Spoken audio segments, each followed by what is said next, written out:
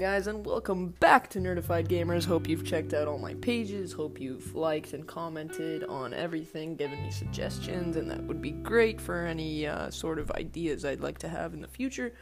As far as today goes, I would love to talk about Legend of Zelda because it has left an imprint on my life, so much so that it really drove me and gave me a passion towards video games in ways that I can't really say about any other game, so let's just talk about that for now.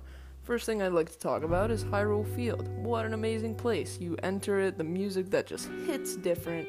You go in there, it's so vast and so, in retrospect, kind of empty now, but at the time was so expandable and so full of life, so many creatures and stuff going on. Definitely now in open world RPGs, there's definitely a lot more stuff going on, but I mean, at the time, it was just bananas and so realistic and real to life. The fact that you could go and choose to where you wanted to go, maybe you wanted to take a trip to Hyrule Castle and just hang out in the courtyard, or if you wanted to go to Lon Lon Ranch and, check up on what's going there and meet Epona, all that fun stuff.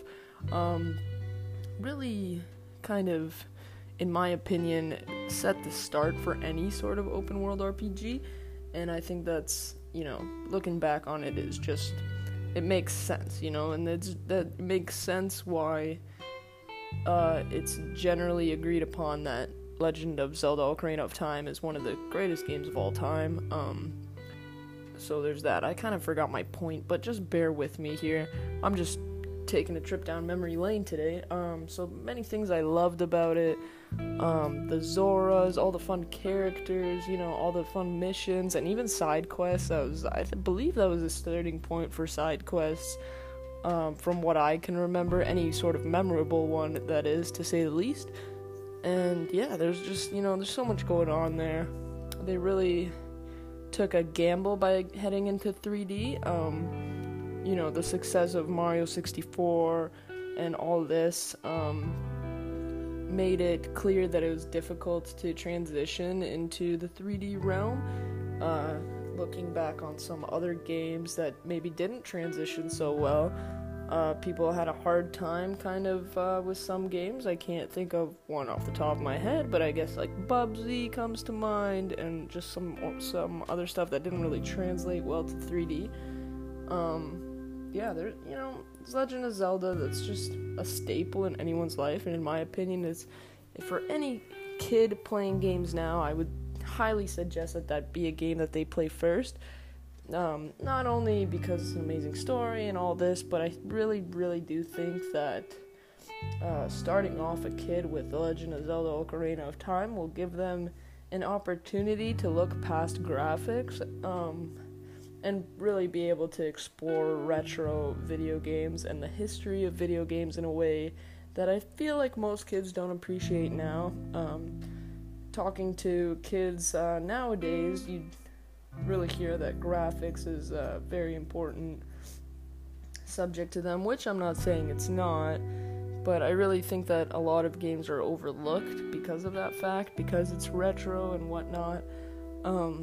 But the story and the characters and everything going on there, the field, the landscape, the environment, are just timeless in my opinion, which I'm sure many people agree upon. So I really do think if you have a young child, start them off there, and just go from there. You can introduce them to other video games later. In terms of modern day video games, playing Warzone, you always see that one kid that doesn't know what's going on, is just shooting up in the air, and it's like, why are you playing this, man? There's so many more wholesome games that your parents should be providing you. Whatever, go out and buy an N64, go out and buy whatever. Unfortunately, you can't get it on the Switch right now, which I think is a missed opportunity for sure. Because the thing about Legend of Zelda, I've purchased that game many a time, whether it be on the actual console, selling it, reselling it, buying it back to have it back in my collection as an adult, and just, I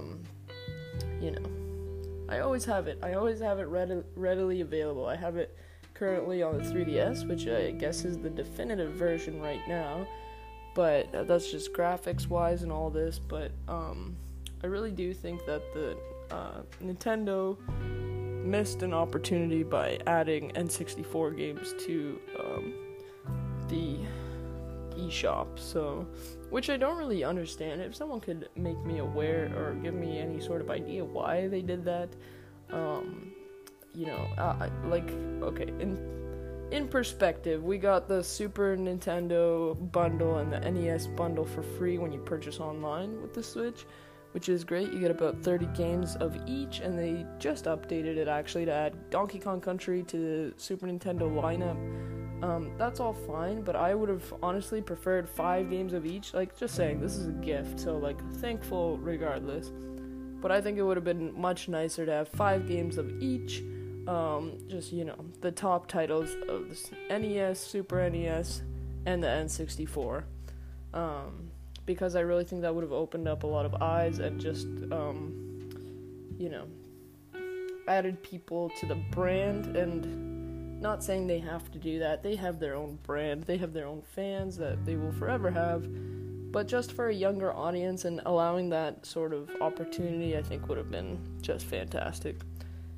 Anyways, I'm a little rambled out of my podcast here. But thanks for listening, and I hope you stay tuned for my next one. Thank you, and check out my handle, Nerdified Gamers, over on YouTube, Twitter, and my new Facebook page, and I'll talk to you guys soon. Bye-bye.